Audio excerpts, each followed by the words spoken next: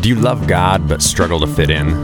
Do you have questions that never seem to get answered? Do you just want to have honest conversations about things that matter? Well, let's slow down and take the time to do just that. Welcome to Jesus Never Ran.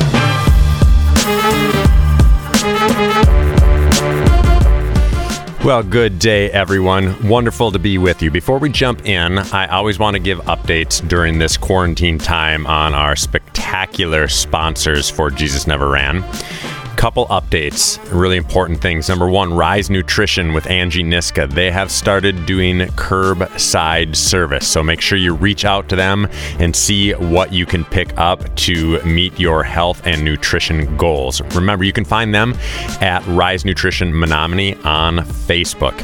Also, really cool thing going on at Infinity Beverages, infinitybeverages.com. They have begun to make hand sanitizer, a huge need right now, and we can help support what they're doing.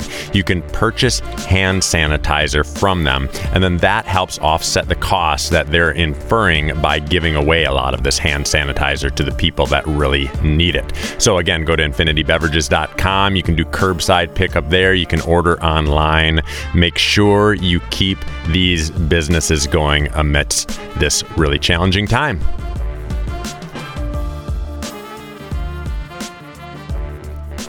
Wow, such great response from the last two episodes. For those of you who haven't been keeping track, what we're doing with this new year, because Jesus Never Ran just turned 1 year old, what we're doing is we're switching our focus a little bit and we're tackling some of the real big challenges and questions of faith. Not just the token ones that you always hear about, but these real, raw, authentic questions.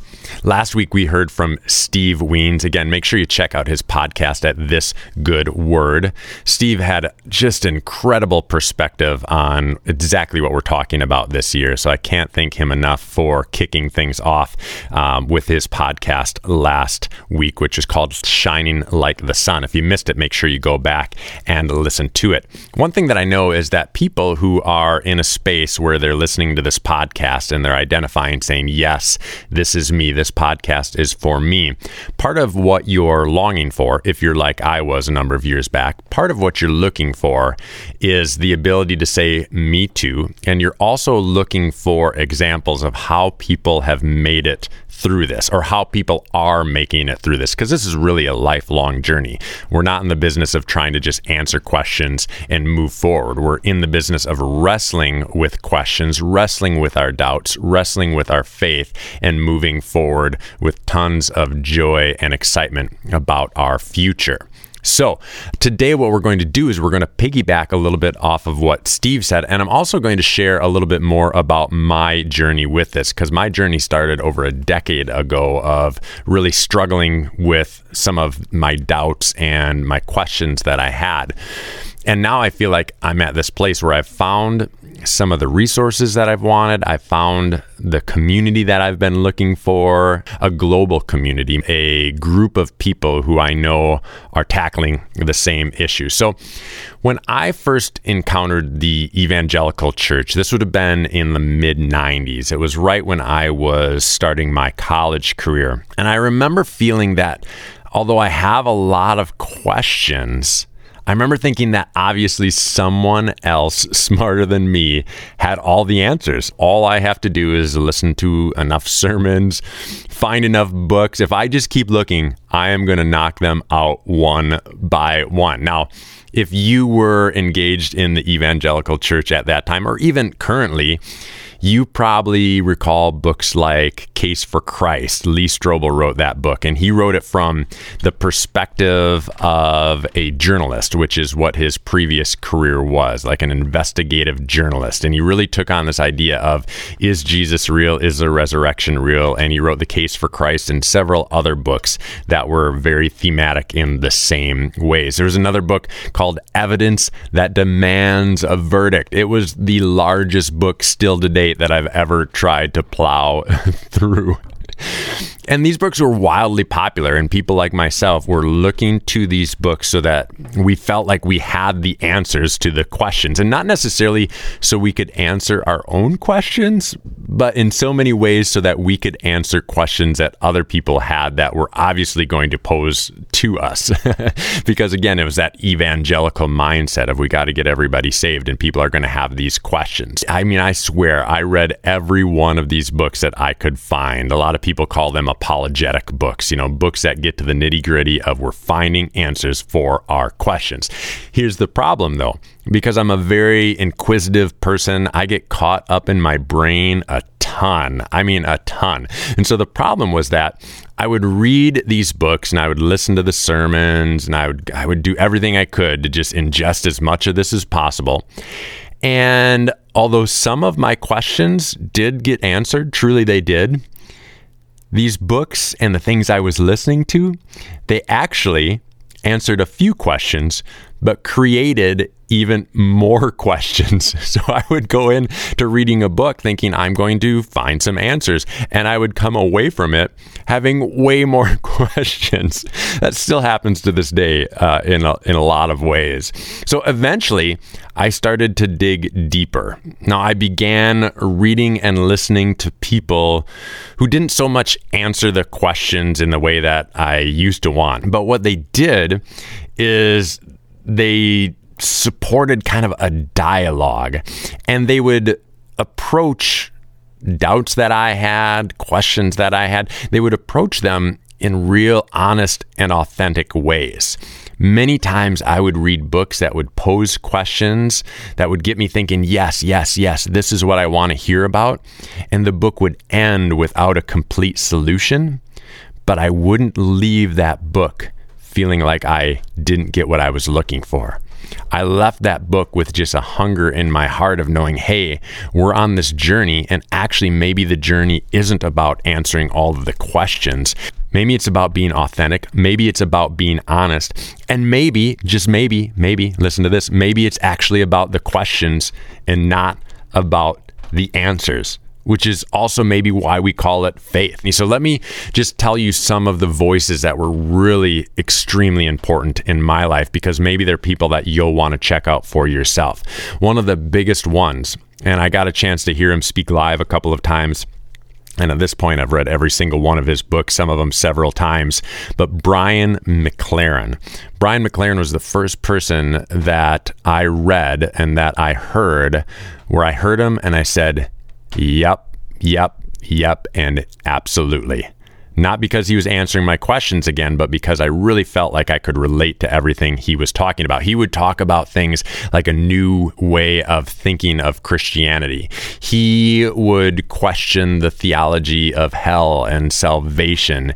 He questions the church's stance against homosexuality. So many things that were in my heart as well. And I'm reading his books, listening to him speak, and it's just resonating with me a great deal. An absolute must read, must listen to is Father Richard Rohr. Pick anything you can find with his name on it. Now, he's a Catholic guy. I grew up Catholic, so he's my guy. And just so you know, just so you're prepared, his books are the type of books where you have to read each page about 3 times to really get to the heart of what he's saying. Not because they're overly heady, but because the way that he writes really makes you think. Another one is Rob Bell. Rob Bell was wildly popular in evangelical circles. He had one of the fastest growing churches over in Michigan for a number of years. He started writing books that were questioning the evangelical model of faith, and eventually really got kicked out of evangelicalism altogether when he wrote a book called Love Wins, which is all about theology of hell and the afterlife. Greg Boyd, he was one of the first pastors that just lit me on fire. He's over from the Minneapolis, St. Paul area. Incredible thinking about the Bible and so many other things, but his teachings about the Bible have been foundational for me. Tony Campolo, I love him because he just, whatever he's thinking, he just writes it down, and I really appreciate it. Rachel Held Evans, she passed away earlier this year. Some incredible, authentic, beautiful writings. Jen Jen Hatmaker, she is really a mainstream Christian author, but because of some of her most recent stances that she's taken, has got in a lot of hot water, and I think it has made her even more spectacular than she ever was before. So check them out. Write all of those names down. Check out those books. You have some extra time to read right now, so maybe this is the time to get hashing through. Hey, I'll put the information for some of my favorite books in the show notes, so take a peek at those, and I'll put some links of where you can purchase them as well. Now, when I start getting ideas in my head that are lighting me up, that are getting me excited, I'm the type of person that naturally assumes that everybody needs to know what I'm learning. And that has not served me well throughout the years. And the reason I say that is because it's almost, I don't want to say a word of warning, but let's say a word of caution. Because people's faith, when we're talking about the foundations of what people believe and what they stand on, that can be something that people will guard with everything they have.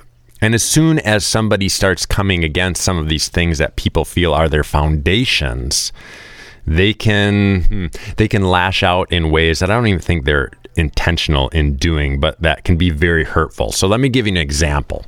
When I was going through this exact situation, when I was starting to learn this stuff, when I was starting to really wrestle in exciting and beautiful ways, I wanted to use some of what I was learning. At the time, I was speaking at youth camps and youth conferences all over the place. And at this point, there's one camp in particular that I'll tell you about. There's one camp that every single year for like 4 to 5 years, I was one of the top ranked speakers there. So it just happened to be that they invited me to one of their biggest conferences that they had that year, where it was several weeks. I think I was speaking for almost a month at these big camps that they're having. And one of the things that I was struggling with is this idea of salvation and this idea of what we call an altar call, which simply means that somebody up front, some speaker up front, some pastor says, hey, you just need to say this prayer and then you can go to heaven. Anybody who wants to go to heaven, raise your hand and say the prayer with me or come forward. And it was like the crux of a youth camp, like get kids saved. Well, one year I just decided that wasn't something that I felt comfortable doing, because I really didn't believe that just raising your hand for some guy you don't even know up front as he says a prayer, that wasn't making sense to me. And if somebody was going to share faith with a young person, I believed it should be their youth leader in a conversation where they're sitting down together, not from some stranger up front. So that year I decided not to do the hallowed altar call. And shortly after those speaking engagements, I got a call from the director of the camp saying, we got so many horrible reviews from having you as a speaker. And he said, it's because you didn't do an altar call. And he just started giving me the runaround about why I wouldn't do this. What would make me think I didn't have to do this? And let me tell you, I never, and I mean never, got invited back to that camp to speak to youth again. So this journey has cost me something. It's actually cost me a great deal. And when you think about some of the authors and speakers that I just told you about, it's cost them a lot too. I mentioned Rob Bell, what it's cost him. He's no longer a pastor. He's doing just great. But many people consider him kicked out of the evangelical circles altogether. Brian McLaren has gotten so much flack for his writings. Jen Hatmaker, as I mentioned. A lot of these people, when they start to speak something that goes against these, and air quotes right here, foundations of faith that people have, they will guard that, and they're not afraid if your feelings get hurt. Now, last week in our interview with Steve, there's a sound clip that I left out on purpose because I wanted to share it today. And I want you to hear what he has to say about people who are fearful that if they start asking these questions about salvation, about the Bible, about sexuality, they're fearful that if they start asking those questions, that they may not be as welcomed in their communities of faith and even in their circles of friends.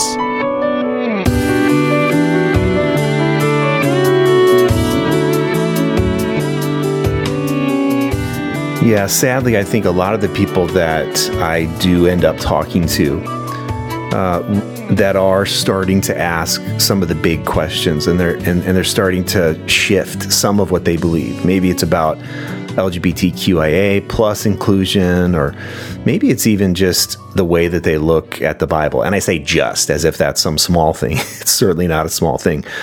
But then they run into the folks in their church, and churches are beautiful, lovely, human things. And they're sort of mostly run, depending on how old they are, depending on who are the sort of major voices or controlling factors, they're sort of run based on group mentality. And that's a sociological thing that people in general, sociologically, we do not like or accept what we do not understand. And so if you start really questioning some of the things that I have always held dear, but I haven't yet needed to question those things, I will look at you and I will mistrust you, and I'll be afraid of you, and I'll be afraid of the things you're thinking. And instead of getting curious about that fear, I will attack you and I will try to scapegoat you. And if I get enough people on my side to scapegoat you, I can maybe even make you feel so uncomfortable at that church that you'll stop coming, or I can publicly shame you into not coming, or even kick you out. There's lots of ways to do that. And so sadly, people who are doing the natural, normal, what I think is a very healthy sign of growing, when you start saying, wait a minute, now that doesn't make any sense anymore. Like, for example, when I started meeting queer Christians who were like really in love with Jesus and really wanting to grow in their faith, that made it really hard for me to say, well, they don't get it and they shouldn't be allowed in, or at least allowed into positions of leadership because they're sinning or something. Now, that wasn't the only thing that made me change my mind on that one, but it was one of the things that made me start asking questions. And in certain environments, those questions just aren't safe. And so what I would say to people is, you do need to be fairly circumspect at first about who it is that you start talking to about your major questions. And if you start talking to someone about some of your deep questions, they'll either light up inside and really get warm and invite you to keep sharing, or you'll see them tighten up and clench up and try to stop you. So our church is going through an LGBTQIA inclusion process that's going to end up in a vote in a month here from our members to whether or not we'll do same-sex marriage, because we're in a denomination where we're not allowed to.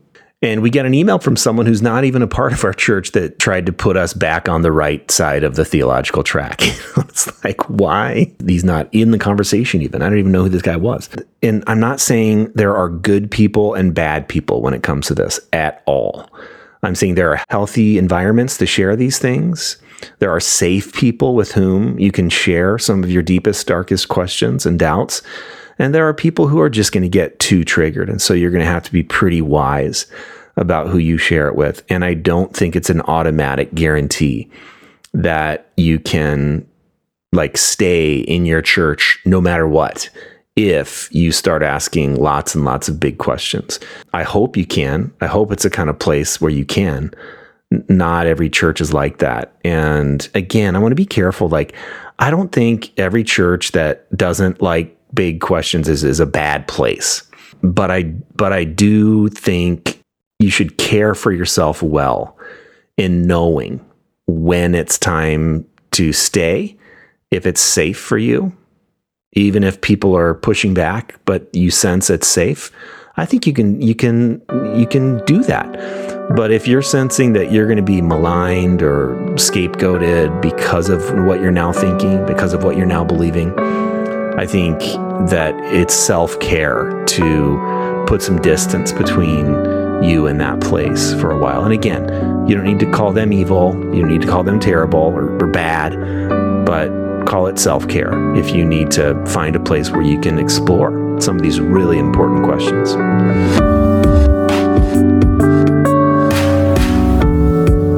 This podcast is here today to let you know that you're not alone. You're not alone on this journey. I felt for so many years that I was alone, and I also felt that if I was found out that I would be rejected. And let me just say, first off, that I feel like in so many ways I was rejected by so many, and I have been rejected by so many, but I also have been accepted by even more. So as Steve mentioned, you may lose some. It may cost you your ministry. It may cost you your church. It might even cost you some people that you call friends. But it will, let me repeat, it will set you free. As we close up, I just want to give you a heads up of where we're going next. What's going to be the big issue, the big question we're going to tackle here? You heard Steve mention that his community, Genesis Covenant, is currently going through a decision process of whether or not they're going to allow for gay marriages in their church. That's huge. And that's something that's going on more and more in our culture today. Churches are posed with having to make a decision on this, even if the decision previous to this was contrary to where they're currently going. Now, for me, one of the biggest first questions I had was exactly about this. I was on staff at a church at this time, and I remember hearing so many conversations about the LGBT community, about how it's sinful and blah, blah, blah. And I started really thinking about it. I started really researching it. For the first time, I started reading articles and books from people who called themselves gay Christians. And suddenly I started to ask the question, why is there this huge, and I mean huge, divide between the evangelical church and people who are gay, bisexual, transgendered? Why is there a huge gap there?